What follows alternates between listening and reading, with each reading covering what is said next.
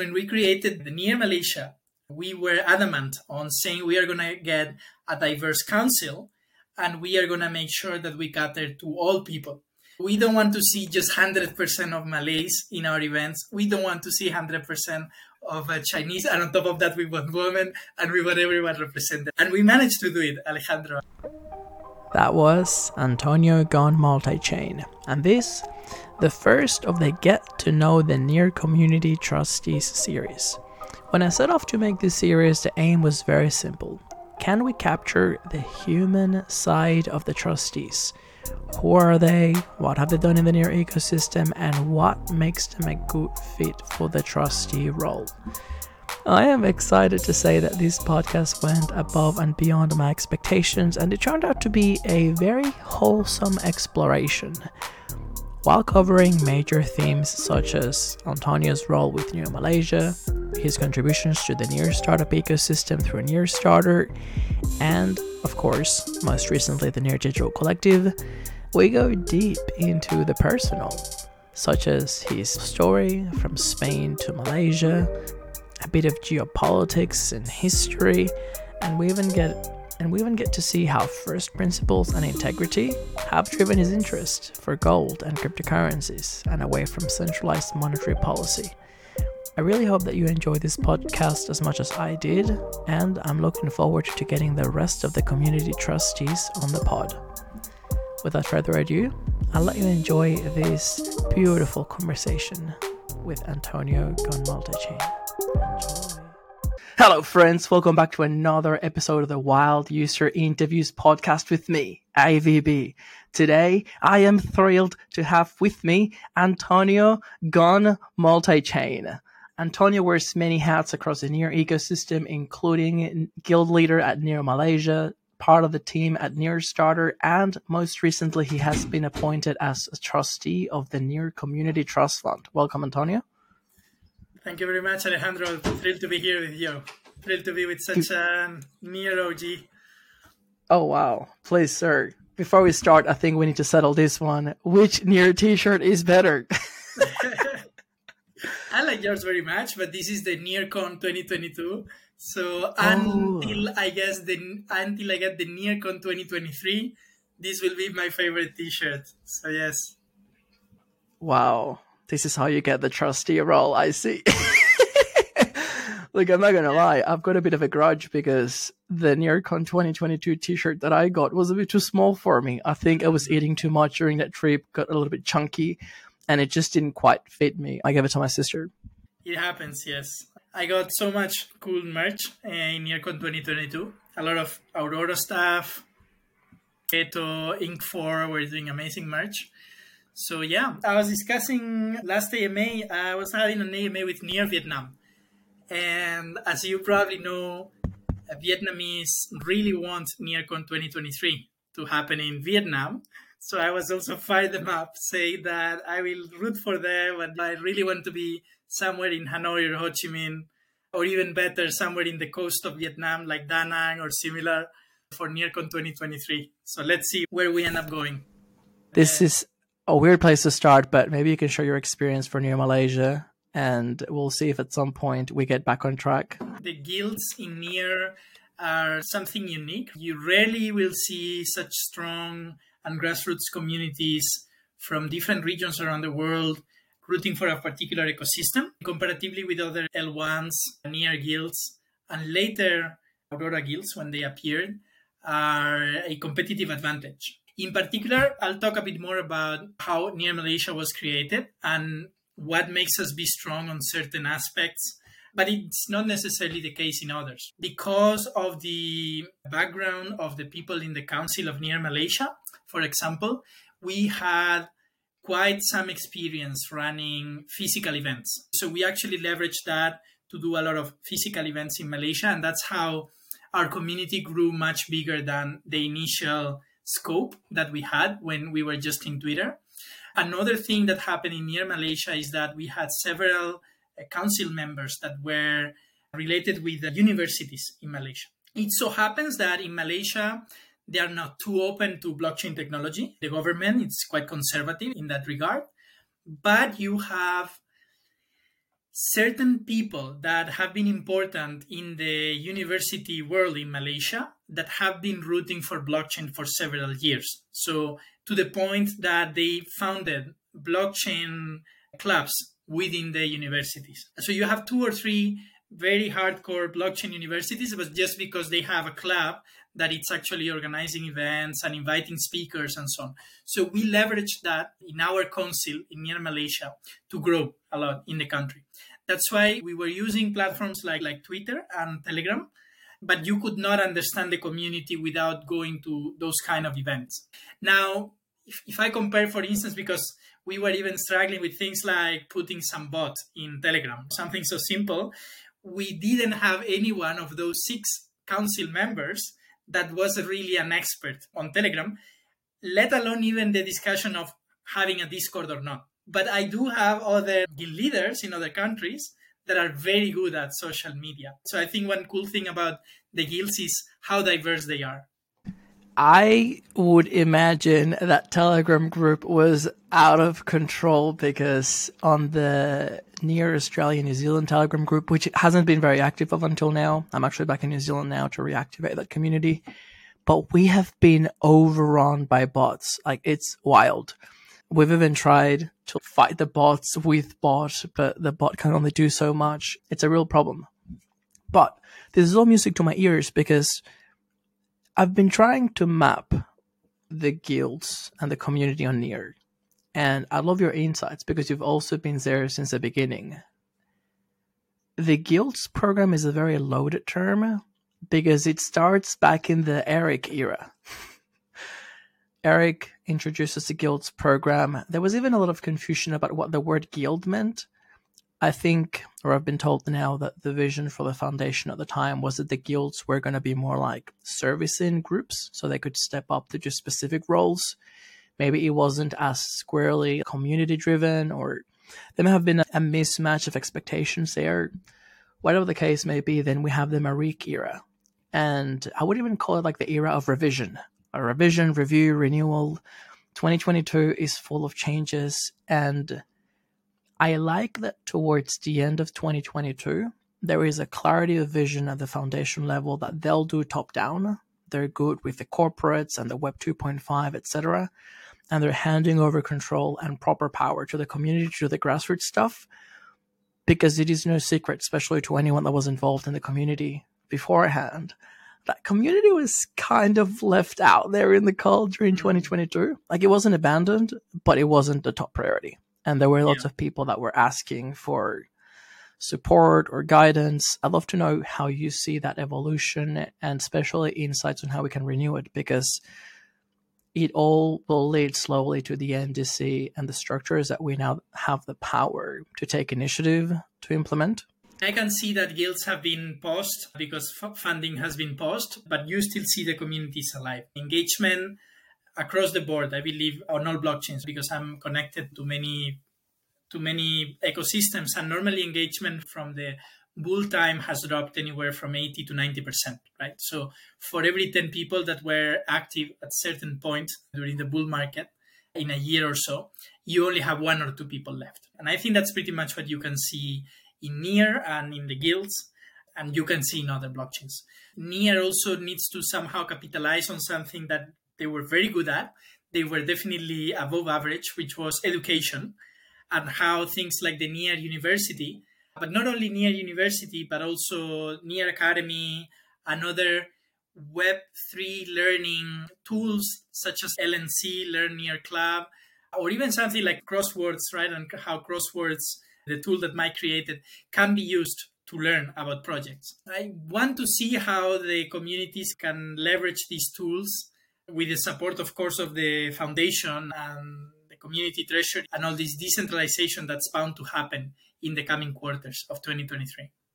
This is all music to my ears, because as we try to rejig the regional program, we're really putting an emphasis on in-person events, because you don't really know who your community is if you're just on social media. The real test is if you put an event, who shows up? If you're on a hackathon, how many people participate? If you have an education program, how many people do it? That's where you really start to see who the community is. It's really good that Near Malaysia has had that initiative since the beginning. Some of the other legacy challenges is that Near starts to grow during the pandemic. So even if we knew or we tried to do in-person events, it was just not possible. Like I remember from Meta Beetle 2, they had the really cool concept, which I hope to bring back, of having city notes. So there was this global hackathon where anyone could participate, major prizes, mentoring, but you could self-organize as a city node and get the people together. I put my hand up. We were organizing a city node in Melbourne. We were going to get this like university campus. Like it was going to be amazing. And 4 days before we went back into lockdown. Yeah. So that's a challenge. Yeah, one thing that I was very happy about was the NCD NCE, Near Certified Developer, Near Certified Entrepreneur. In fact, I did NCE, Near Certified Entrepreneur, and another 2 member councils did the NCD. But then right when we got around 20 or 30 people signing up to do the NCD, the format changed and it was not so taught. It was more like self-taught. You do the stuff, you submit a capstone project, and if you do it right, you're going to pass it. But we had a lot of people that were quite beginner and would have liked that guidance that the initial format had. So that was a little bit disappointing. But let's see what we come up with in this 2023. I like that because I think there's a good precedent. We've already had the wallet being handed over to a community team.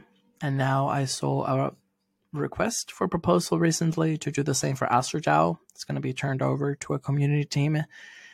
I think that any initiative such as education could very well be taken over or have more contribution from the community, especially because I'm really curious who the demographic is or the target demographic the foundation is going for, the top developers or the top deals. Someone really needs to map out, well, where do the beginners go, the real beginners? And you've pointed out some observations that I've heard in other contexts for education, but that are really valuable around cohort-based performs much better. Self-guided, no guidance, you just register and may forget. Because indeed, the person it's at a near physical event, he's fired up because he sees so many people there all talking about this thing called blockchain, and he understands a little bit about what near is and the power it has.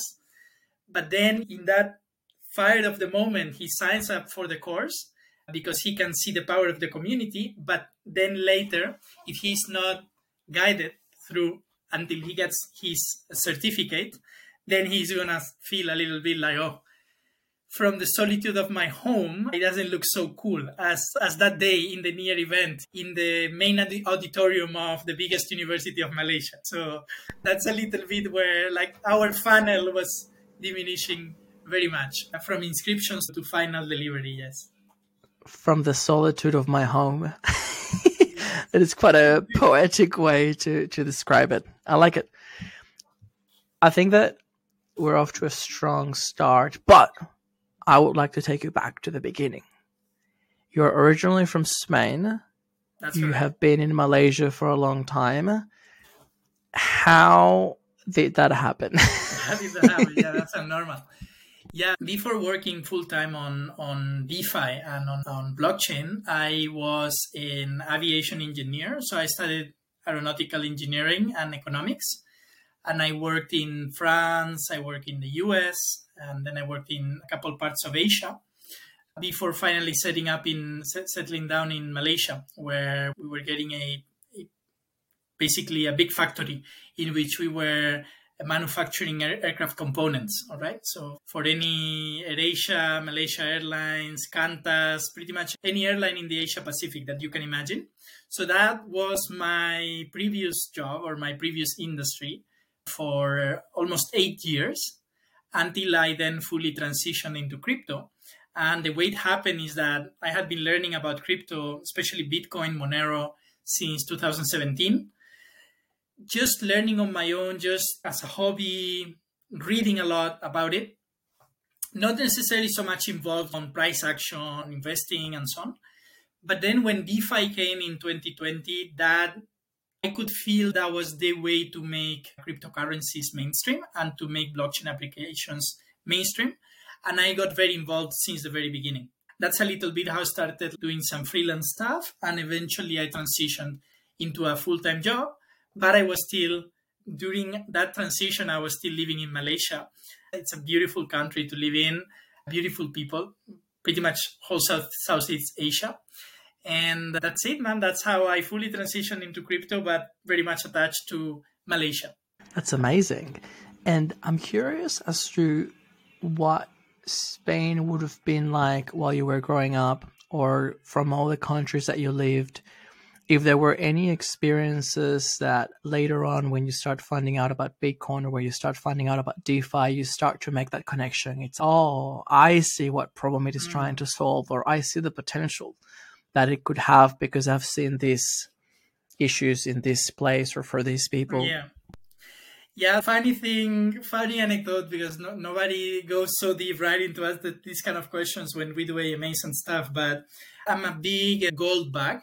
That you're going to laugh because you're from Australia. It's a place where there's a lot of mining and precious metals are a big thing there. But I am a big gold bug and silver bug. I am against government currencies stepping out of the gold standard. I'm against monetary policy being in the hands of the few and deciding what they do with their policies and then subjecting all the citizens to an inflationary tax. When you just read Bitcoin white paper and when you just read about what hardcore blockchain and cryptographers want, at the end of the day, they just want to put that monetary policy back into the people. They just want to create a more transparent system. And although Europe in particular, or where I lived, where I grew up, did not have any hyperinflationary problem like other countries like Turkey, Iran, Venezuela, Argentina may have lived, I know very much that's the path that eventually all major currencies will find itself into. Right? One thing that it's maybe interesting to highlight is that although I am very much a cryptocurrency advocate, I am still a gold bug, because for me, things are not mutually exclusive. At the end of the day, you're just seeking the same thing. You're just seeking monetary policy to be rational and to be predetermined, not to be able to be changed at the whim of somebody in an office somewhere. You know what that means? That means that rather than being whatever, a gold head or whatever they may call people who are obsessed with gold in a pejorative way, or rather than being a crypto bro or whatever they call people obsessed with dot coins and trading, you're driven by first principles. Before choosing the asset class, first you assessed what is the lay of the land, what are the issues with central banking, and what things could potentially satisfy That's correct. a solution or a counterpart. I'm wondering how much, obviously within your lifetime, and parentheses, you age extremely well. Doing the maths here on how many years you've worked in aviation and how many years it would have taken to study and how many years you've been in crypto, your age is an enigma. I don't even want to know because my mind's just going to be fucked. Yeah, it's 7:30. Very productive lifetime. But even though within your lifetime, Spain hasn't had any major crisis, depending how you categorize 2008 and the global crisis at the time, I wonder how much of that is historical in nature and just embedded in the institutions, because I recall reading Sapiens, A Brief History of Humankind, and one chapter that I found fascinating was the one where he was looking at the origins of money, but he was comparing the king of the Netherlands with the king of Spain and the power that they had over money and honoring debt. And in the Netherlands, they were pretty good, and they basically invented this modern banking, like debt. They invented, I owe you money. And in Spain, they were like, fuck you, I'm not paying you, I'm the king. There's a long history of the evolution of money. And that's what the chapter was getting at, that as the tools evolve, we keep tackling problems that existed with the previous form of money, but that we just didn't have any better. And that's what I think maybe not many people see in a very narrow time frame. But when you start looking at what the blockchain can offer, and some of the problems that we have now in 50 years' time, in hindsight, it's going to seem so obvious, right? Like it seems inevitable. Yeah, I totally agree with you. And all I think is that things are not black and white. Like decentralization is a spectrum. I truly believe that like different blockchains can coexist and also different stores of value. So when people are Bitcoin advocates, but they look down on gold, for example, it's man, you can own different assets. You can have a portfolio where you are allocating something, even if just as an insurance, because I think it has come a moment where if you don't own like 2 or 3% of your portfolio in something like Bitcoin, it's more risky than actually doing it. Like the risk you're exposed by refusing to adopt that kind of store of value as ultimate backstop, if anything big happens, you're having a bigger risk than if you do it. And in a similar case, I would say for gold, right? And when you say gold, you say silver, you say other precious metals. And when you say Bitcoin, it does not necessarily need to be only Bitcoin. You can also find value and use cases on other assets, ETH that they like to call ultrasound money nowadays, right? And there is a reason to, or there is a narrative to believe that all of these assets can coexist. 100%. I think that if you choose a very narrow set of circumstances, you may be able to say this asset is better. Shit hits a fan, the aliens come, and you have to run and leave everything behind. Maybe having your private keys tattooed on your ass or something may be the best way to go. But I do find that a lot of these scenarios are fairly extreme. The internet goes down, whatever, the aliens take away our magnetic poles or something. Maybe Bitcoin is useless, but we still have gold. I 100% agree with you. It's definitely not that black or white. And I think that the best money managers in the world definitely diversify. Like I'm looking at it now with buying property. And I'm weighing in buying property in Colombia or buying property in Australia. To be honest, both would be amazing buys. In here goes back to $20. I'll buy both because Colombia, especially Medellin, it's got perfect weather, great time zone. There's a massive boom now with digital nomads, over 80% occupancy rates on Airbnb.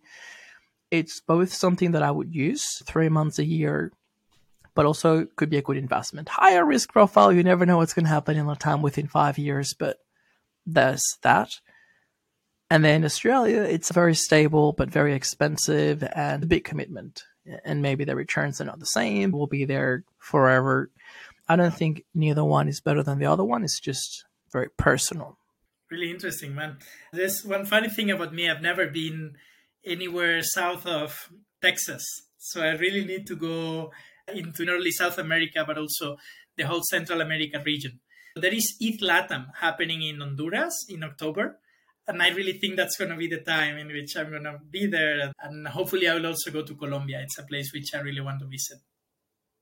I don't want to generalize for the entire region, but one thing that I observed in Venezuela was that because we're so close to the US, you always aim north. You go to Disneyland, if you're fancy, you go to New York. Once you've traveled, you make your way to Europe. Like I've got family that are very wealthy. And they've only been to Europe like twice. Like their playground is more like the US. And if you start extending that, you need to travel a lot to go to Asia. To find someone from Latam that has traveled around Asia, they're usually very well traveled, or they were there for a very specific reason. I'm wondering whether it's the same like backwards. To find a Malaysian in Brazil, they must have either traveled a lot. Yeah, I have found very little Latin people in Southeast Asia. You have some, but very little. And I do believe it's the same the other way around. I don't know what an Asian would be doing in places like Colombia or Mexico or Argentina, unless it's in the mining sector, which I know it's increasingly being taken by Chinese companies from what I'm being told. Yeah, working for a Chinese mining company and tourism, probably different experiences. But yeah, there's probably a lot there around the cost of traveling, which is sad because when you look at the actual costs of day-to-day things in these regions, it's fairly affordable. If you can save up for the flights, I think you can make the rest of the experience work. That's I would highly recommend it. At the moment, I've got this like digital nomad heartbreak. I feel like I left a part of me, like a Horcrux, in Colombia, in Brazil, in everywhere that I've been. I just want to go back, especially now that I'm in New Zealand, because it's really nice, but it's so far. It's so far from everything. of everything else. Yes. Oh my God. It's not like a weekend trip to see my family in Miami. No. Yeah. And it's just incredible in New Zealand that you just, even in the map, because of the distortion, it looks like it's almost next to Australia, but it's even very far from Australia when you start looking at it in a globe, right? Yeah. You want to listen to a crazy story? Yeah. When I first came to Australia, Australians are funny in weird ways, and they come up with all sorts of stuff to like scare foreigners. So they've got like this drop bear, which is basically like I think it's like a panda. No. So, not a panda, the koala. Okay. It's a koala when it's wet. It just looks like a beast because it's like super muscly and it's got like teeth. So they call them drop bears, and allegedly they attack tourists. I didn't buy into that one. But the one that I thought was hilarious, I didn't believe it, but I just thought it was so funny. They told me that New Zealand wasn't real. They were like, yeah, have you met anyone from New Zealand? And the story goes that during World War II, because Japan was like making strong headways in the region. Yeah. The first part is true. Australia said, fuck it. If Japan makes it to like the north of Queensland, we're not going to defend that. We're just going to retreat and defend the rest.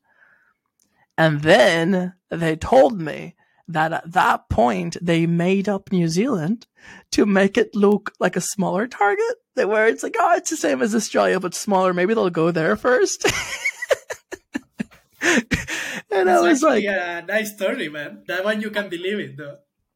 If I hadn't known about geography up until then, I would have probably believed it. Yeah, it's plausible. Nice. It's not about strategy, militarily speaking.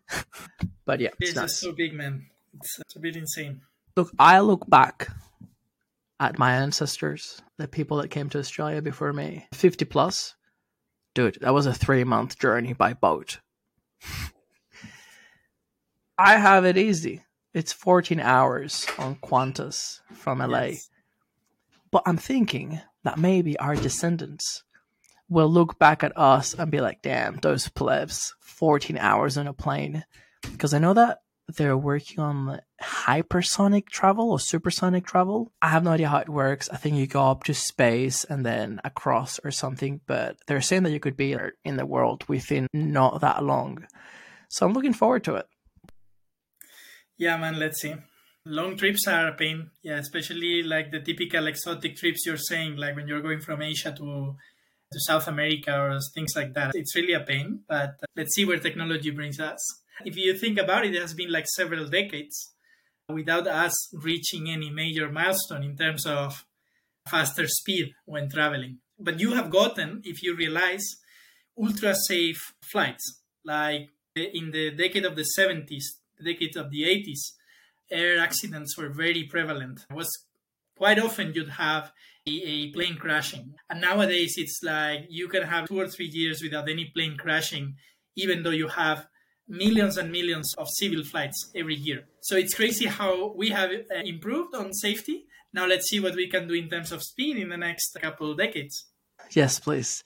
I don't know if things have changed in the last 15 years, but I remember when I was coming to Australia, I wasn't scared, but you're a little bit anxious about such a long flight.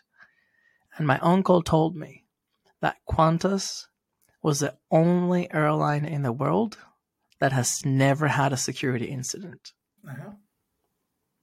And obviously I flew Qantas on the way here, the national carrier, the flying kangaroo. It's arguably the safest, or still one of the safest, together with Singapore Airlines, yes. It has an impeccable track record. And I think there's many lessons there that can be carried across many industries on how your environment shapes you. If you think of Australia, we are an end of the journey destination. Like no one has a stopover here to go elsewhere. Yeah. And most of the flights are very long. So by default, the whole service has been shaped with very long journeys in mind, especially say a short journey, 8 hours to Singapore. They know most people are not staying in Singapore. So they want to make sure that you're not dying on these planes. So yeah, everything from security to comfort. You could probably save a few $100 by flying different airlines. But on a long journey, it's probably worth to pay a little bit more and have more comfort. Singapore Airlines is the same. And I think that Emirates, Qatar, all these Middle Eastern airlines, interesting enough, they're actually the opposite. They are hubs. Most people have transit there to and from. Same, they can have pretty long journeys. Yeah, aviation is a fascinating industry. Cutthroat competition. It's just crazy. But a little bit the same, I would say, everywhere. Look at the battle of the DEXs. Look at the battle among different sectors in blockchain. Right? Look at the battle among L1s. I think we live in an hyper-competitive world anyways. Cutthroat to like margins and profitability, or margins? Yeah. I mean, especially low-cost airlines think that many times they fly at a loss. Like they know they're gonna sell you like extra menu, extra whatever, but the ticket they are selling it to you for 10 or 20 euro or dollar or whatever it is, and they're not making money. I'm talking mostly about places like Europe or Asia. In the US, it's a little bit different because they managed to create like a cartel already, the big airlines. But yeah. I'm telling you, Americans are good. Compete until we have a cartel, and that's it. They're very good at that, actually. I am pretty sure that I'm basically subsidizing all the airlines. I missed my flight out of Denver to Mexico. I got the timing wrong, and I missed those. And so, what makes you be? Because okay, you're a digital nomad, but you travel a lot, right? Is that because of work, or is that because you really want to do tourism, or you want to be in many places at the same time? It looks like it doesn't cost you any effort to fly. I'm not talking about money. I'm talking about your energy. Willpower. Yeah, look, that is an excellent question. And I've actually been reflecting on that recently because as I walk around New Zealand to the grocery store, there's a beautiful park. I go running in the mornings now. I can actually see people that I see myself in them, like many years ago, like early migrants. And everyone has the same look in their face. It's like they're happy to be here, but they're not here by choice. Like they're working towards something. Okay. And the phrase that I came up with was Australia and New Zealand are the countries of delayed gratification. You migrate to Miami, you migrate to Spain. From day one, you know everyone, it's party, there's something different. You're very connected. Here it's like you're on your own. You have to prove yourself. You could unlock paradise level, because honestly, this is as good as it gets to paradise, but it's fucking hard.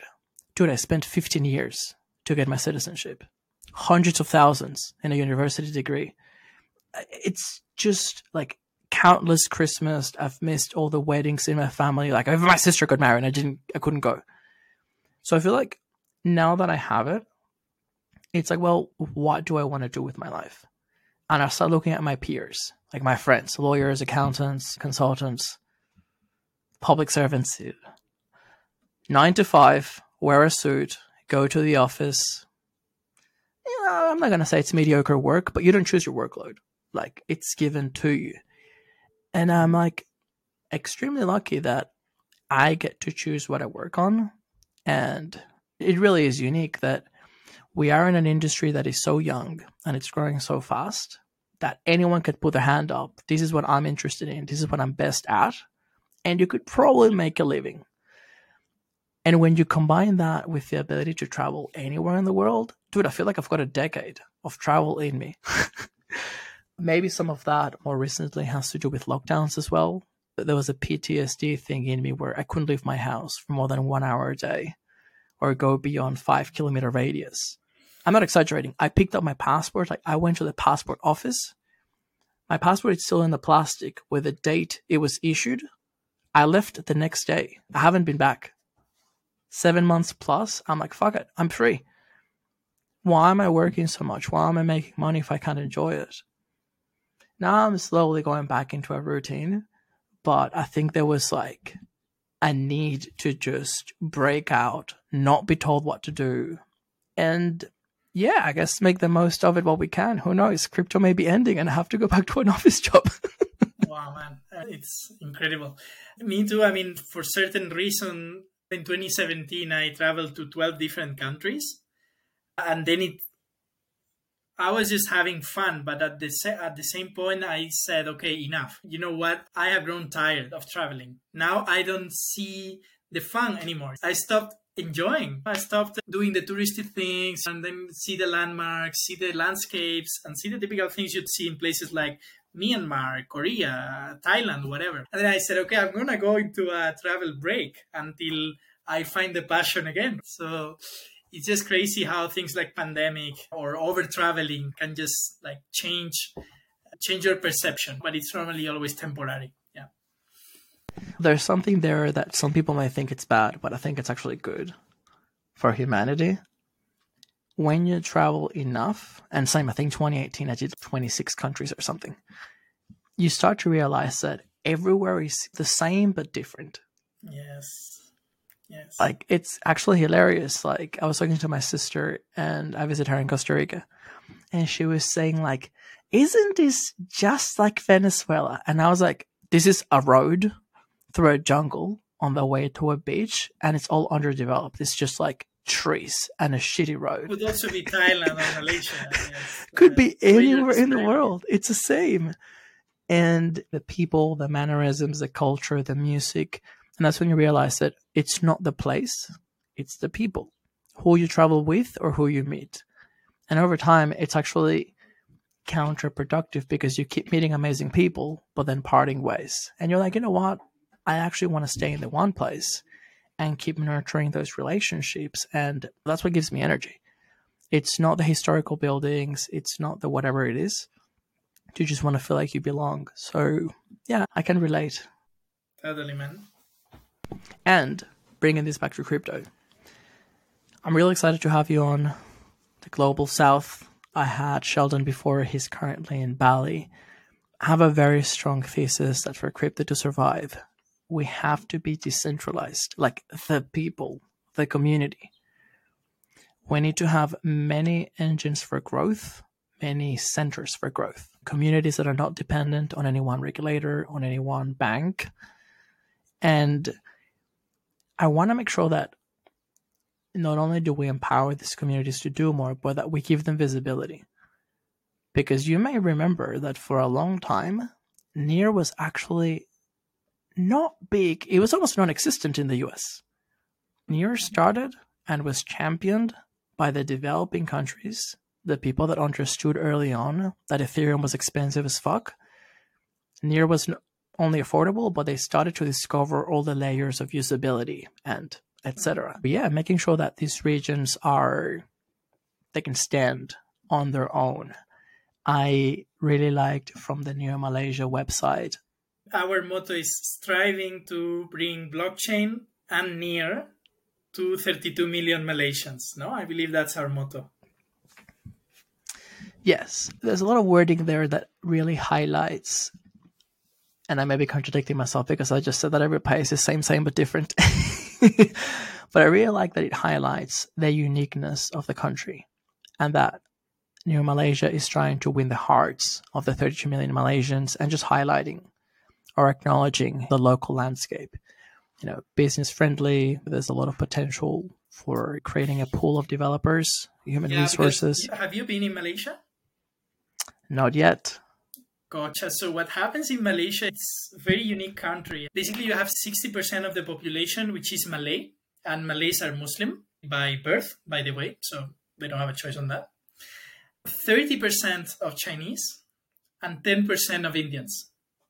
And it's a country that was British colony until 1960, until the 60s. So it's a country where you have extreme diversity of cultures and extreme diversity of religions, because you have Buddhism, you have Hinduism, and then you have the main religion, which is Islam. The country is as diverse as you can imagine, a lot of tensions, it is not rare for you that you'll find restaurants where there are only Malays eating. There are restaurants where only Chinese eat. Muslims will not eat where there is not halal food. Indians will go on their own. And there are certain unique situations in which you manage to get all the different communities represented.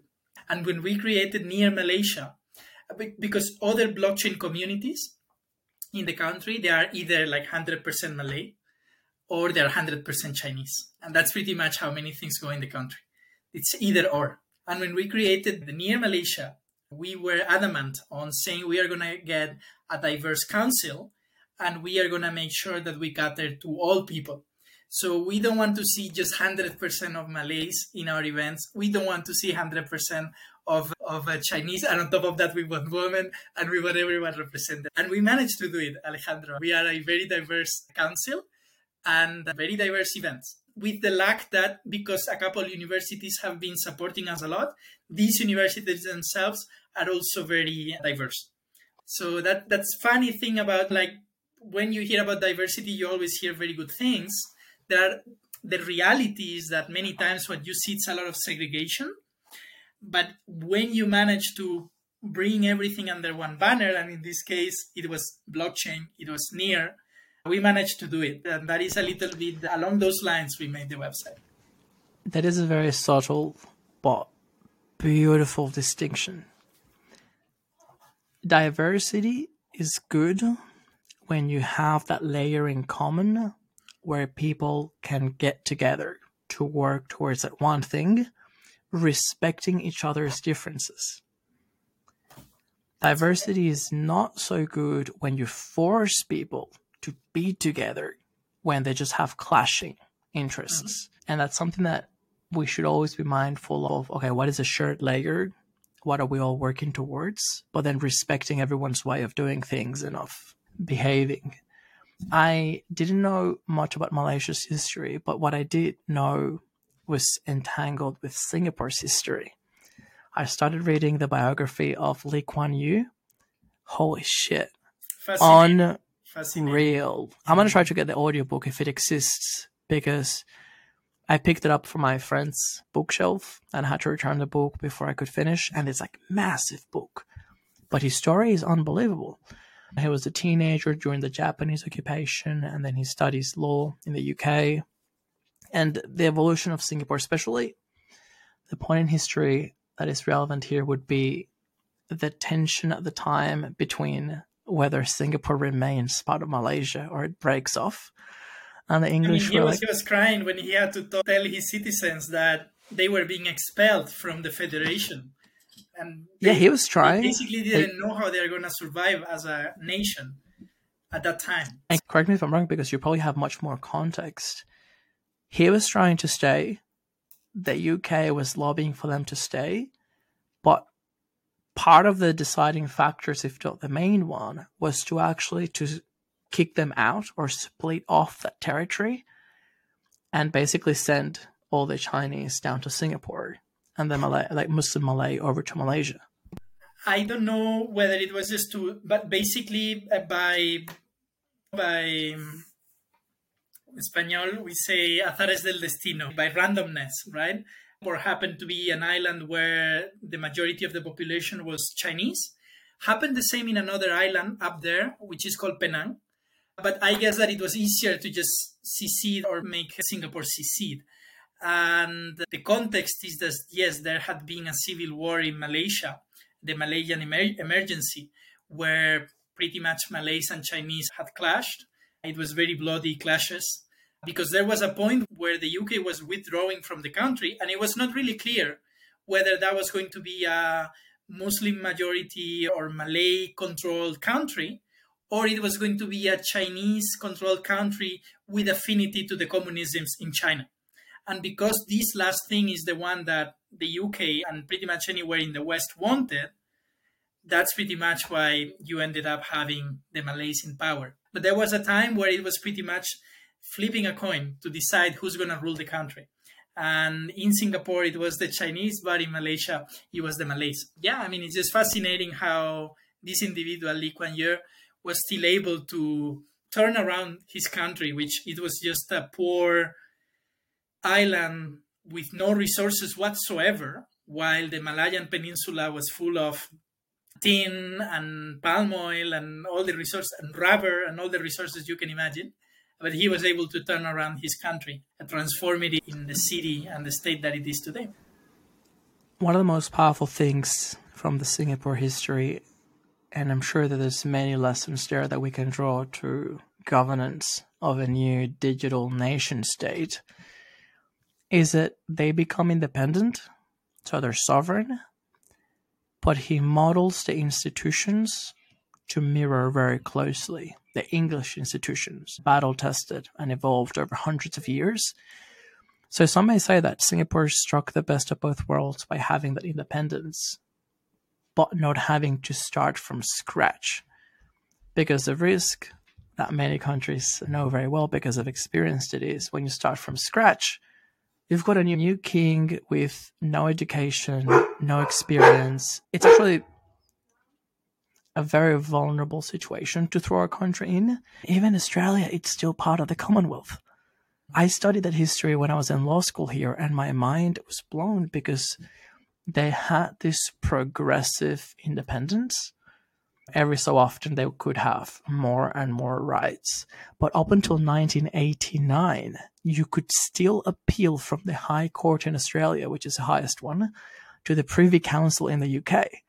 1989, you could be like, nah, these fucking plebs don't know. I'm going to go talk to the Queen. It's like, what? So yeah, it's a very interesting lesson in progressive decentralization, if you may call it. Wow. Crazy, man. I didn't know that. It's really funny. Till 1998, it's just like yesterday. Yeah. And now, especially since the split with the EU, there's been a movement to strengthen again those ties. So, for instance, from Australia, we want to have unlimited travel in the UK. My joke when I got the Australian citizenship is that it's a 2-for-1. When you land in New Zealand, they give you a resident visa and you can stay here indefinitely. Like, it's basically the same. In fact, Australian residents in New Zealand vote in New Zealand, which is super strange. Wow. It's not the same the other way around, but they're very close. For many things, they're basically the same country. So we were pushing for that with the UK. But the problem is that the numbers don't add up. Because if you do it, it's actually fine for Australians to go there. Very small country. How many are going to go to the UK? But for the UK, apparently the demand to come to Australia is like unlimited. So they were like, we don't know how this is going to work. And yeah, it's just been a lot of political change since. But Gotcha. Yeah, I have many British friends and they're not happy there, man. I don't blame them. I don't know if it's the weather or whatever. But basically you're saying that you'd have a lot of British people like migrating to Australia? Is that? Yeah, I think so. Look, Australia is a time warp. It's like the US 50 years ago. Yeah. There are more jobs and more opportunity than people. And if you want to work hard, you can really make it. Gotcha. All my friends hit 30, they had enough savings for a house. Sure, houses are expensive. Sure, interest rates are going up. But how many places in the world at age 30 you can put down a down payment for a house and own your property? Yeah. Not that many. And there's a ton of things that work, not without challenges. The longer you spend there, the more skeptic you get. But you'd say that the UK is just more competitive. Yeah. For dynamics as well that don't really play in their favor because so much money from around the world aggregates in the UK. The housing market is completely out of whack. Yeah. And yeah, I mean, I'm very bearish Europe. I'm sorry to say. Yeah. I mean, the US has many more geographical and especially in terms of resources, raw materials, have a whole system that they can basically survive in autarky. They can survive if they just bring manufacturing onshore, etc. Europe, I just like demographics and the welfare state and everything just simply don't add up to me. I don't think you have a smooth solution for it other than a hard landing, basically. Dude, there was Eric Weinstein was on the Joe Rogan podcast recently again. mind-blowing podcast because he goes into physics and aliens and all sorts of crazy shit. But we'll leave that one for another episode. He said one thing that blew my mind. Not the first time I hear it, but the way that he said it with such a conviction, without hesitation. He says, oh, some people hate on the Jews because whatever, we're too powerful, too much money, too overrepresented in institutions. And he's like, you don't understand. We're the ones that made it. So many people from like the general population died. And by the way, Dick Smith, which is the biggest person in Australia, has said the same thing many times. The Jews that had money and the Jews that saw what was going on, they got the fuck out early when they could. So there's probably some parallels here around the people from Europe, regardless of religion, that make it to the United States, probably have a different set of beliefs, ambition. They may have been persecuted. There was a ton of that as well, which also changes your drive. Dude, even South America. I was in Latam now, and maybe because I was a tourist, quote unquote, like a bit insulated from some of the political challenges, there is an energy in that region. People want to do things. If you give them the tools and you give them the opportunity, there's no limit to how far they can reach. Yeah. Europe, it's like, yeah, I don't want to work past 50. Just leave off the state. No, I totally get you. Totally get you. It's just an endless debate about welfare state, is it good or not? Where do you put the limit? Where you stop helping a citizen to make it just be complacent and just be a sheep, like following whatever you want them to follow. Tricky. I guess we keep coming back to that point of how do we empower regional communities? Because the point that I made, it's probably the biggest challenge in most of these regions. Colombia, Brazil, whatever. If the government is a limitation, can we make a compelling case that the digital world offers new opportunities, and the blockchain space specifically not only creates new opportunities for business, but even to overcome some of the existing like hyper-local challenges? Very good question. I don't know if you have traveled. I want to travel when I go to LATAM to this like Bitcoin Lake and to all these like Bitcoin regional efforts that are being created. I just wonder to which point are they going to be able to be like self-sustaining societies based purely, living purely on the blockchain when it comes to financial transactions. Not very bullish on, but I really want to be on the ground before judging, basically.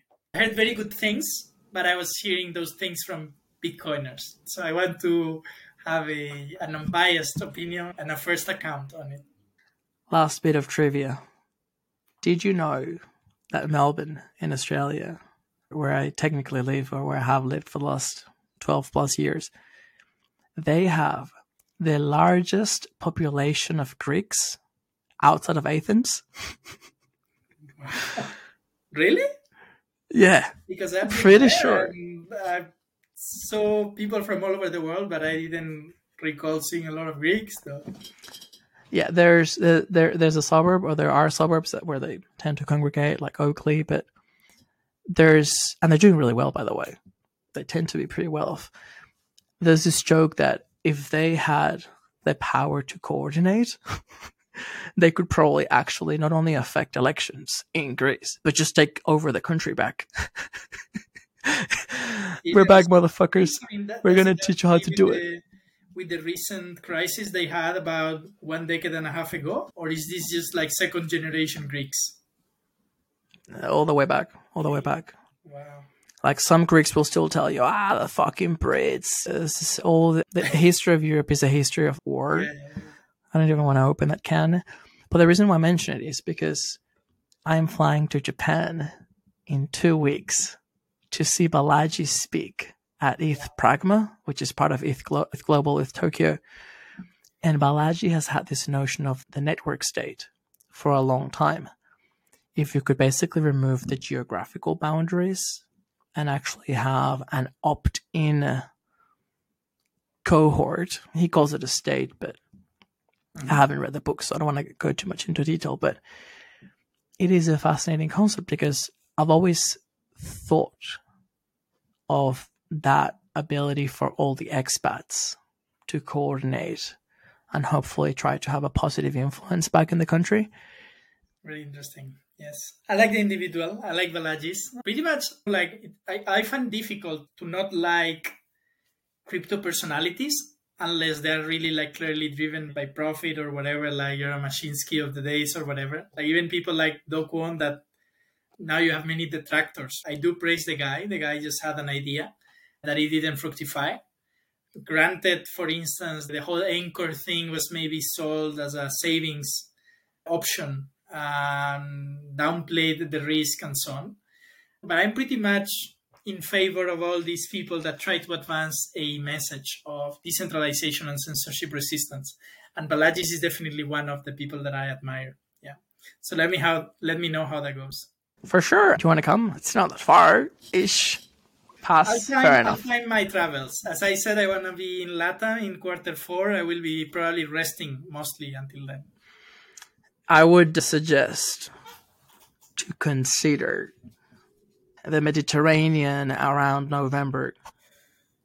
Gotcha. I see. Interesting. Now, Do Kwon, there's a ton of dodgy shit going on with Luna, but I do think that the community deserves more, not of the blame, but more ownership, like take responsibility.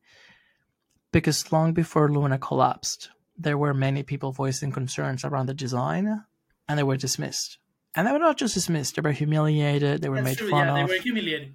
By the way, you know that I put a proposal, you're going to laugh. People laughed at me, and I knew they were going to laugh, but I still had to put it, as you say, to be a man of principles. I put a proposal on the Terra Forum to like a portion of the reserves of the Luna Foundation Guard buy gold, like to back Luna with gold. And to back UST with gold, basically. And of course, people were laughing at me royally. But that aged very well because after UST crashed and Luna crashed and so on, gold went on to make new heights. So I was like, hey, who laughs now, man? But yeah, there was a lot of humiliation around the critical thinking that people tried to put inside of everything regarding Terra. I love those historical timestamps when at the time it don't seem like much. It's a post on a governance forum. Maybe not many people see it. Maybe they completely dismiss it. But it is so important to be able to track people's actions and thoughts over time. Because the one thing that the Luna debacle shows to me was that a lot of people were willing and able to turn off their critical thinking because they were making money in the short term. And that's fine, because most users of your product don't have to think critically, or they shouldn't have to. That's the whole point about technology. We keep making people dumber and the products are easier to use. But someone asked you, like if you call yourself part of the community, if you want to engage in governance, if someone brings up a point that may be legitimate, at least look into it. And there are so many warning signs there and lessons for the Near community now. How do we avoid that groupthink? How can we create a culture where people can ask questions on the governance forum, but do so in a respectful, constructive manner? How can we make sure that we're not ridiculing people, but also has to be a balance? And this is something that I think about a lot. I am not without one too many posts on the governance forum on various topics, but agreed, man. Now, I'm wondering how to do this. So I wanted to talk about Nearstarter first, just to highlight the broad spectrum of contributions that you have to the Near ecosystem, ranging from community in Malaysia to Nearstarter as a project and its aims. We have been talking pretty heavily about governance and regional, so I didn't know whether to jump straight into NDC or whether we do have that Nearstarter parenthesis and then do NDC.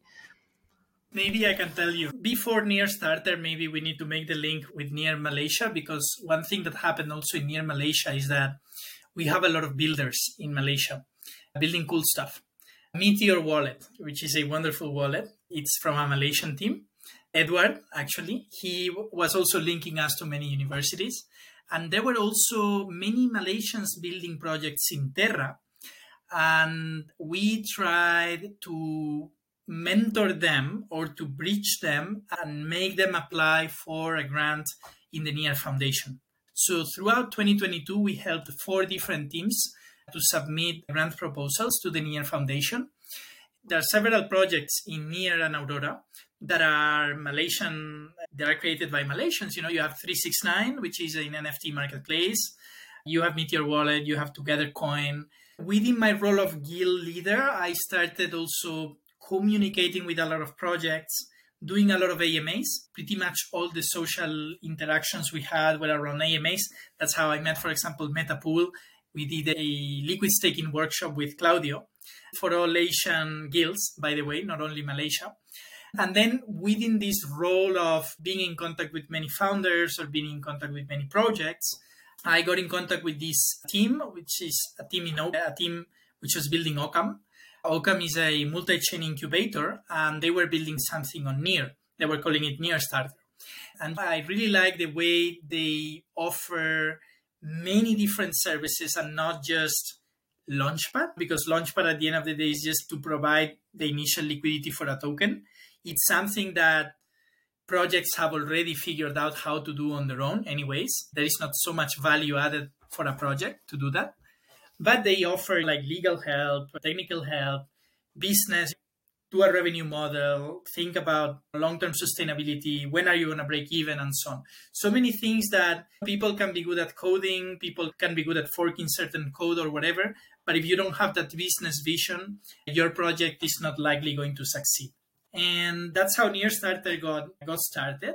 And as a head of growth, I was just like working on getting the product to be known by projects and founders, receive a lot of applications. So we received more than 60 applications on the first 6 months of life. And then between 10 to 15% of the projects that apply are accepted into the incubator. And then they're given help until they launch. So the first cohort was 6 projects, and then there is one more in the end. So there's a total of 7 projects being incubated by Nearstarter right now. And the first one will be launching somewhere in May, actually. That is amazing. Were the 60 applications from Malaysia specifically or around the world? No, this one around the world, yeah. So how we design also Nearstarter is that it's a DAO governed incubator. So we want to act as a DAO. And it's a DAO of guilds, because different guilds of the Near ecosystem, the ones that have decided to participate, have a seat in the governance. So you have guilds like, I think from LATAM, we have only Near Argentina. But from Asia, we have a lot. Like we have Korea, we have Singapore, we have Malaysia. Then we have Nigeria, we have Near Ukraine, we have Near Native. So all these different guilds, through a representative that can be the guild leader or can be someone different, are part of the DAO of Nearstarter. They take decisions over certain governance stuff. Another cool thing that Nearstarter has is that it has a dual token. When you have a launchpad, you normally have a token which works. The more token you have, the bigger ticket you can have on the projects that launch. But that kind of launchpad 1.0 mechanism makes the token be very volatile, because basically the only use case you have is to participate in IDOs. Whenever you're not having an IDO, whenever you're not having a launch, you basically have a useless token in your hands. So the way to solve this issue of giving a permanent use case is to create a second token. And the second token works like an ETF. It's an index pool. And the idea is to have inside all the different projects that get incubated. But if lucky enough, you will not only have projects that are being incubated, you can also have different partners of the ecosystem. For example, we have inside Trisolaris, which is a very, very popular name in the Near and Aurora ecosystem. The way it works is that you have a Near and Aurora index pool, but the only way for you to actually get your hands into that ETF or that index pool, whatever you want to call it, is by staking the Nearstarter token. Like that, you're giving a permanent value, a permanent use case, which is staking the token to be able to farm something that it's more long-term, a long-term vision, which is an index pool. Which these where we're trying to solve the issue of if people don't have any launch upcoming, they don't see any reason to hold a token, which is a very valid point, by the way. Brilliant example of aligning incentives. When I came across Nearstarter, the first thing that jumped out at me is that the design is amazing. It's colorful, it's pixelated. It is one thing that, at the risk of making enemies in the Near ecosystem, it's actually rare to find. I don't know why some of our applications are a little bit bland, like lacking on the design side. One of the things that has definitely made Ethereum cool, a cool place to hang out and where you want to be, is that it's weird. And the design conveys that people give a shit, to me at least. Yeah. I understand that Near sometimes it's going for the institutional, that some of our products may be early stage, but you can definitely get that feeling that it's just a very well thought out project with a team that, cares or is dedicated, or at the very least they spent some money on a top-notch designer. The other thing that I like is that if you were to timestamp it, you guys were right and early. Starting in 2023, the Near Foundation announces that the grants program is evolving to an accelerator program. I think they changed the names recently. What's it called? It was used to be Near X, but now it's, do you know? Yeah, I don't have the name, but the idea is an accelerator. Yes, they're coming up with that idea. Yeah, it 100% validates the idea that teams Near support beyond money. And if you're going to put the money in, you want to increase the chances of success. So I think it's really good to have a community-led incubator. I always have this bittersweet reaction when the foundation does something that is needed, but I don't like to see too many things centralizing at that layer.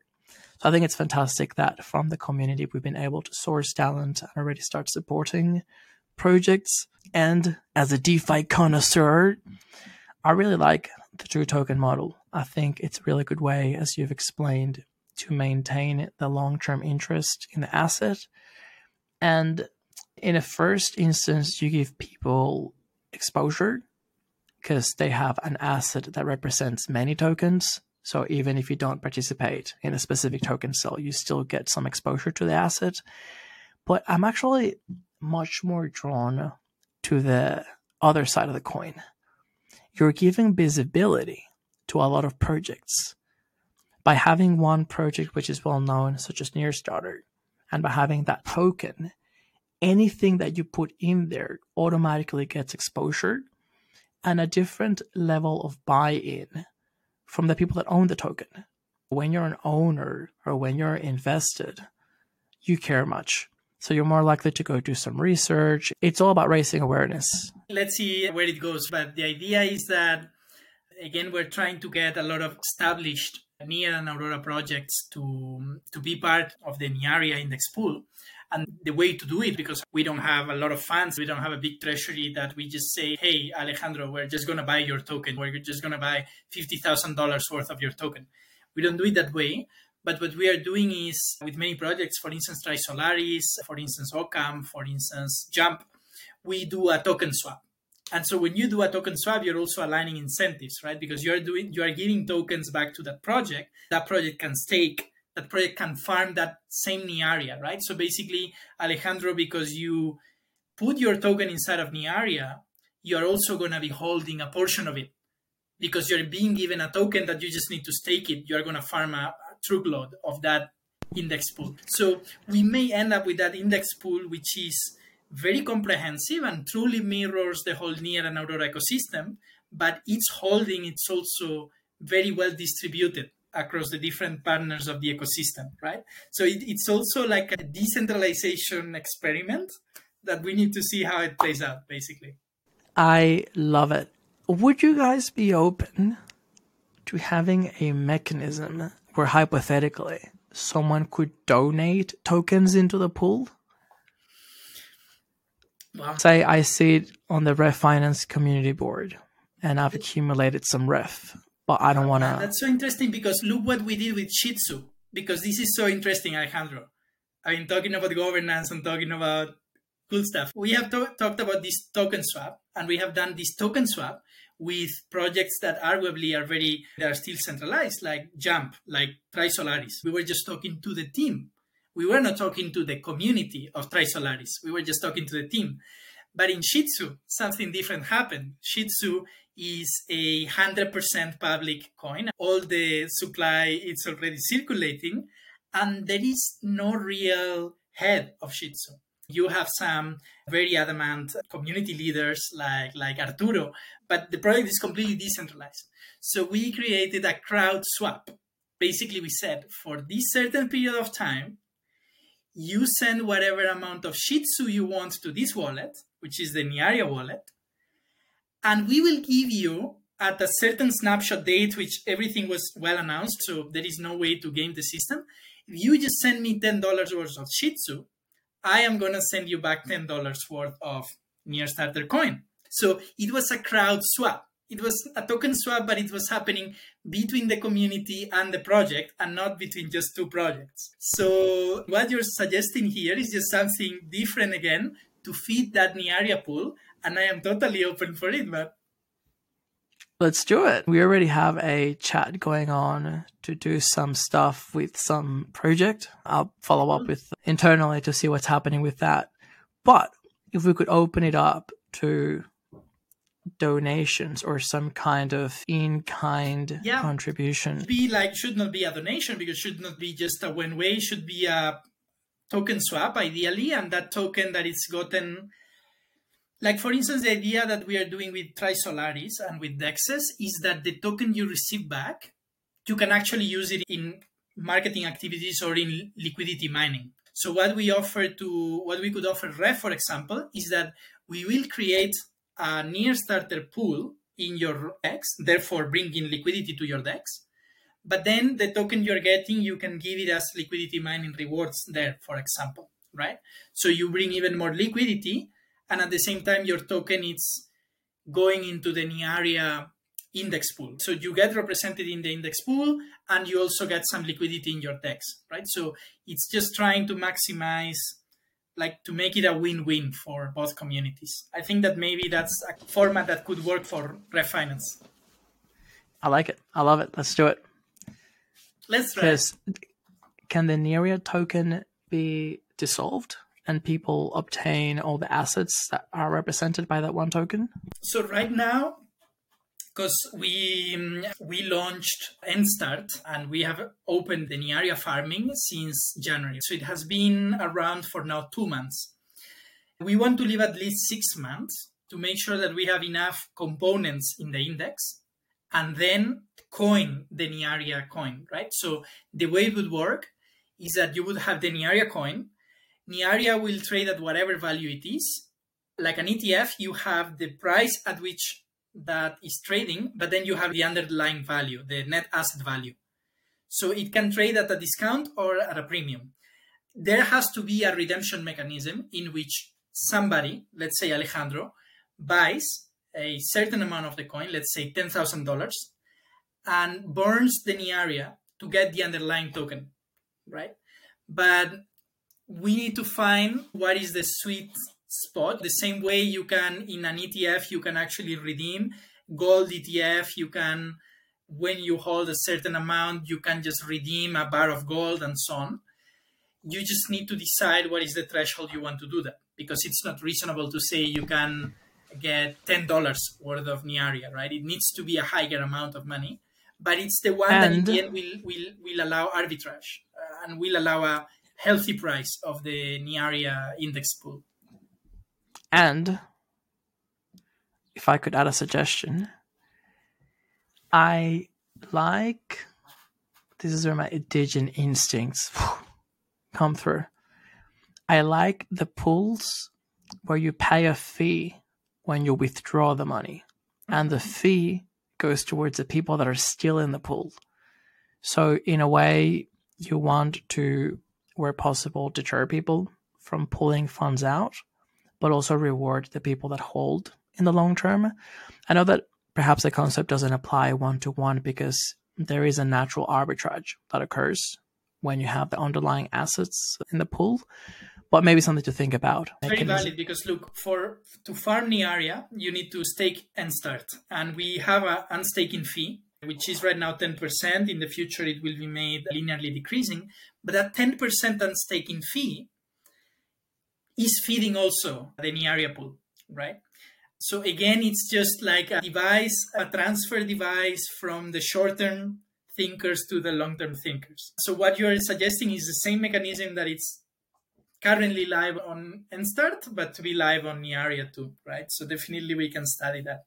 Fees everywhere. That's how we have a sustainable business model. Yes. No, people are going to hate me for it.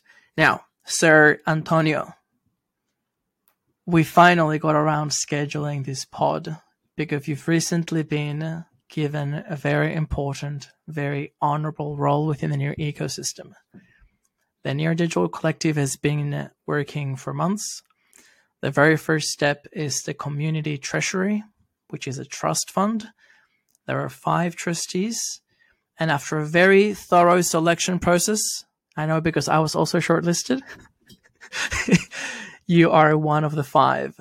So I thought it'd be very good to give the community an opportunity to get to know you. I am somewhat saddened by some of the things that I've seen on the governance forum. It is clear that without attributing everything to the bad intent of some people, we just have to do more communication. And throughout this conversation, I think it's clear that you've been committed to the Near ecosystem and to your local community and done some fantastic work in Malaysia. You've contributed to the creation of new projects through Nearstarter. And yeah, now I'd like to open up the topic of Near governance, NDC, and the trust fund, because I'm sure that you have some unique insights on that one as well. In general, it's just a good idea to fund community. So it's great that there is a community treasury. The figure of a trustee is just somebody that's gonna, in very simple terms, just own the multi-sig upon which funds are gonna be dispersed. You have a separation of powers in the way that what you're feeding is what we call the vertical DAOs, creative DAO, marketing DAO.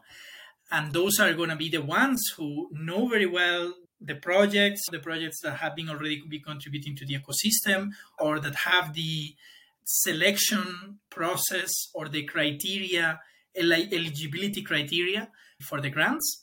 And those are the ones that are going to be continuing doing the grants. Because if, for example, myself, I'd need to now create a process or learn a process to decide whom do I give the money to, I personally don't have that amount of time. I prefer to dedicate it to the projects I work daily with.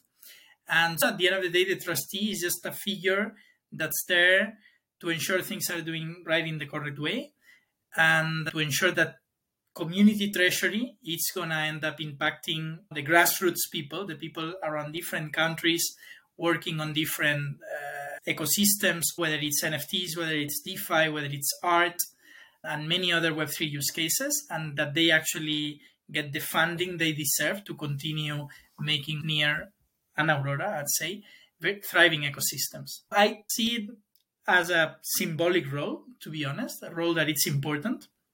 Good to see the way it has been decentralized geographically and in terms of the background of the people that have been chosen trustees. There is also a very valuable, very prepared legal team that it's helping us along the way and coaching us. I'm happy, I'm honored being one of them. I was a bit surprised when there was a lot of uproar in certain members of the community, but it's always good to talk things. This is a place to clear everything up, and if there's still uproar, we just kill them. No, of course not. I've spent quite amount of time in the governance forum in Near, and particularly I've seen a lot of attacks towards you, Satohandro, right? Just because you were actually holding the money of the marketing DAO. So some people would always come and complain that you did this, you did that. And for me, you're a very integral person and you've been doing a lot of things for the Near ecosystem. It took me some time to understand that you will have that amount of, let's say, hate or dissenting voices. I have also seen that with Shih Tzu community, for example, which I believe it's one of the more wholesome active, organic communities in the whole blockchain ecosystem. And we have the privilege and the honor to have them in the Near and Aurora ecosystem. And I saw just people attacking them whatsoever because it was a meme coin or whatever it is. So after that, couldn't be surprised at any kind of attacks. But at the end of the day, what matters is that we're doing things in the right direction. Yeah, there has to be, if you want to take this claim seriously, there's a lot of things you have to take into account beyond what they're saying. So, for instance, what are the vested interests of the person making the claims?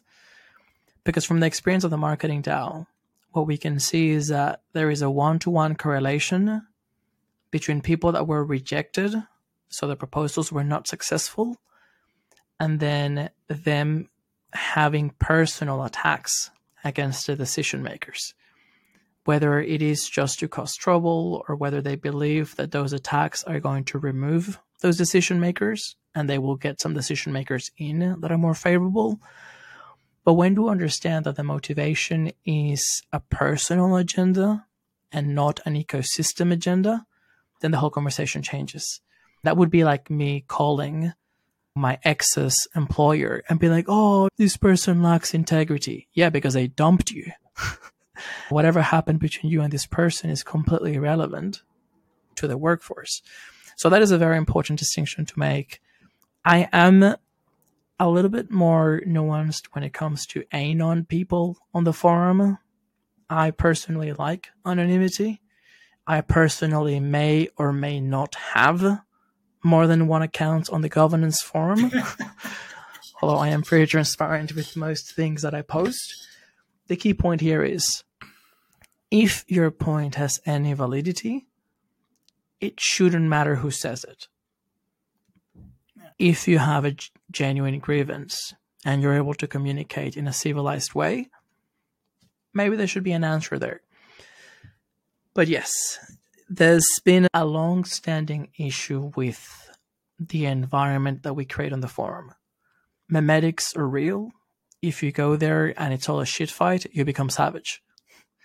If you go there and it's people being polite and adding to each other in ways that we can move forward, then it becomes a very productive place. I think it's hilarious that the developers forked themselves out of the forum. Most of the developers, everything developers, it's on alpha.near.org, which is a fascinating self-selection mechanism because these trolls probably don't even know that alpha.near.org exists. Yeah. And the forum, it's a work in progress.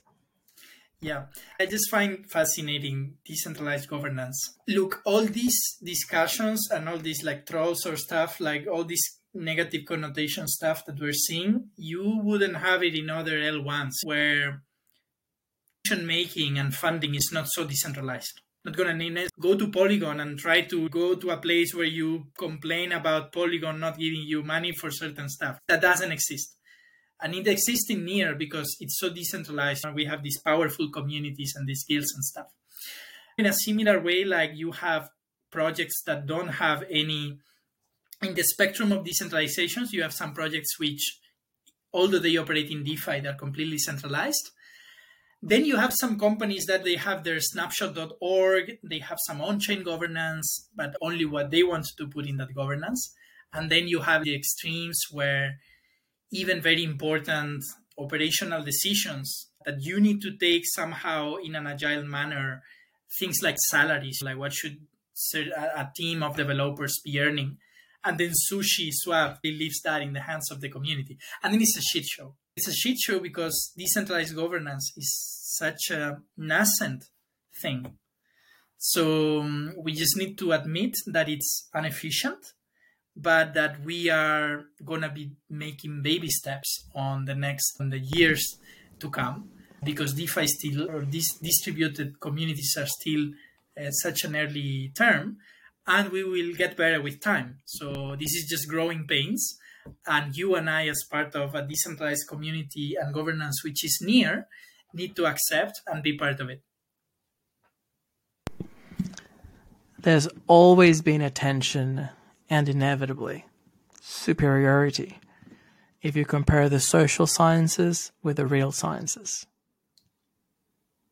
Agreed. You want to decentralize an airline. Who the fuck are you going to call to assemble the plane? Not going to be an agent on the governance forum. Not going to be my mom. You want at least someone who knows about engineering. I would dispense of I went to Seoul University, or that's like paper prestige. I'm less about that. But you want to have someone that knows what the fuck they're talking about. The issue that we have with governance is that we assume that because it's mostly people talking shit and yes or no, yeah, the voting decision is easy, as in the procedural. And the transferring of money is easy. That's an admin task.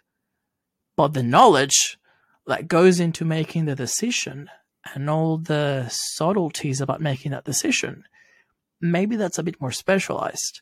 You hit it in the nail when you said that to just don't have the time to do that end user decision making for individual proposals.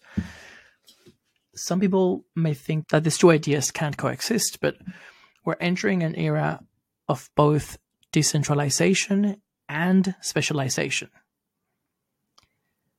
We're decentralizing away from one entity, which is a Near Foundation, into multiple entities. But each one of those entities is specialized. The Near Community Trust Fund, just mentioned, you have a very narrow legal purpose, and it starts with funding only grassroots DAOs. So there will only be 3 grassroots DAOs initially, marketing developers and creatives, and you just have to assess the proposal from that DAO against the legal purposes of the role. The DAO go crazy, funding stops. Is the DAO doing what it's meant to be doing? You pass the money on. Each DAO has in turn their own trust fund. We're working on that now. We have an email from the lawyers I have to read this morning. And we have to do the same. For each one of our applicants, we have to assess what is our purpose, what is the applicant doing, and we're likely to see more and more of these organizations. Like I was having a conversation with Blaze over the weekend. Fascinating. Anyone listening, if you're interested, let us know. We're talking about a notion whereby every time any one body grows to be too large, we further decentralize. Okay. So the example is, if the marketing DAO hits, this is just a hypothetical number, 200,000 per month, break it off. Which segment of content creation is taking the most money? Now they have their own independent DAO. So in the next 6 months, we could have a podcasting DAO, a YouTubing DAO, a TikTok DAO. You want to make sure that the decision maker is always the best person to make the decision. That's what decentralization looks like. Holding the knowledge. Yeah. I don't know what these crazy people on the forum think that decentralization means. I am inclined to think, from what I've read over the past 12 months, that it is no decision maker. They just want to get their dirty hands on the money and no one can say anything. That's what I can see. Because every time that we have structures to try to get the best people to make decisions, there's some crazy claims and some issues. I think so now probably one of from the on-chain governance and decentralized governance perspective, one thing I'm really looking for is on-chain reputation, right? Once you're going to start bringing reputation inside of the blockchain, you are allowing something like what you're saying, like letting the people that know more about a certain issue, because it's very verifiable. You can see the experience this person has on a certain sector of the Web3, be a decision maker or help you or advise you on that particular item. And this is something that on-chain reputation is going to bring. In particular, I see that many blockchains are trying to bring on-chain reputation at the protocol layer, not in your own dApp or not in your wallet, but rather the whole blockchain allowing on-chain reputation. It's going to be a significant leap in terms of decentralized governance. So let's see how that plays out. But in the meantime, we're going to have to suffer. Dude, listening to Ilya talk about reputation in general and on-chain reputation, it's amazing. Most recently in Denver, they were talking about this idea. I don't know if anyone's working on it at the moment. It's coming through Nearstarter and NDC. basically, maybe I should not have attached Ilya's idea to this because I don't know how much of it he said and how much I've workshopped with other people afterwards. But let's say that you have an initial group of people, let's say Genesis accounts. They have whatever, 10 points, 10 reputation points that they can gift. And there is a vault with Near that gets dripped to the recipient of those reputation points. So, for example, say I release a podcast with Alex from Aurora and a lot of people in the community, or that early cohort of people with standing, they all pledge reputation points to me. I would get dripped Near for that period of time. And there's a couple of things here. The first one is that there would be a threshold after which you've been given enough reputation where you also earn the ability to give others reputation. So you and I may not have come in a Genesis block. We're not core developers. We're not foundation employees. But probably by now, you and I would have accumulated enough reputation to then be able to give out more. And that's how you further decentralize, because it's like trust lines. You can give out to people in Malaysia. I can give out to people in Latam, in Australia. And the drip could amount to the community essentially hiring in a decentralized way, like a developer. So say you want to bring in, and this is a big problem for developers, you want to bring in someone really talented from Cosmos. They could be contributing to open source projects, or they could be contributing to several things. There isn't a clear employee, like who hires this person? Where does the money come from? So even if people stake reputation to them, they could actually amount to receiving enough Near to commit to a project. And these are the things that I'm like, can we make this happen? Like right now? Very interesting. Fascinating, man. Fascinating. And that's just one. The other one that he was mentioning is that right now, he was talking in the context of like credit scores. You could potentially create something like an under-collateralized lending platform or derive someone's credit score based on their on-chain activity, because it's all there. It depends on the creator of the protocol and how they assign the weights. But even something like, if my account has received payments from the Near Foundation grants pool, or if I've been liquidated on Borrow Cash, or if I've been staking for 2 years, like they can really think of many parameters, including interactions between wallets. If you and I have transacted, or etc. So yeah, I think it's really cool. We're barely starting to scratch the surface of what we can do with the data that is already on chain. That is already there, yes, indeed. And once people realize what they can do with that, I think we're going to enter the era of what applications or experiences can we do that harvest a lot of data to then power new experiences. This is where Near Social is going. But yeah, probably topic for another podcast. Talk to the Pikes Peak team to bring their on-chain data to the next step. Yeah, they're doing some great work over there. Sir Antonio, what's next for the community treasury? Have you met the other trustees? Yes, we have met in several virtual meetings. I do happen to know a couple of them physically from NearCon and ETHDenver. And what's next is actually receiving some paperwork that apparently somebody's missing because of some post office mistake or whatever it is. And then after that, I believe that it's going to be recurring internal calls being set up.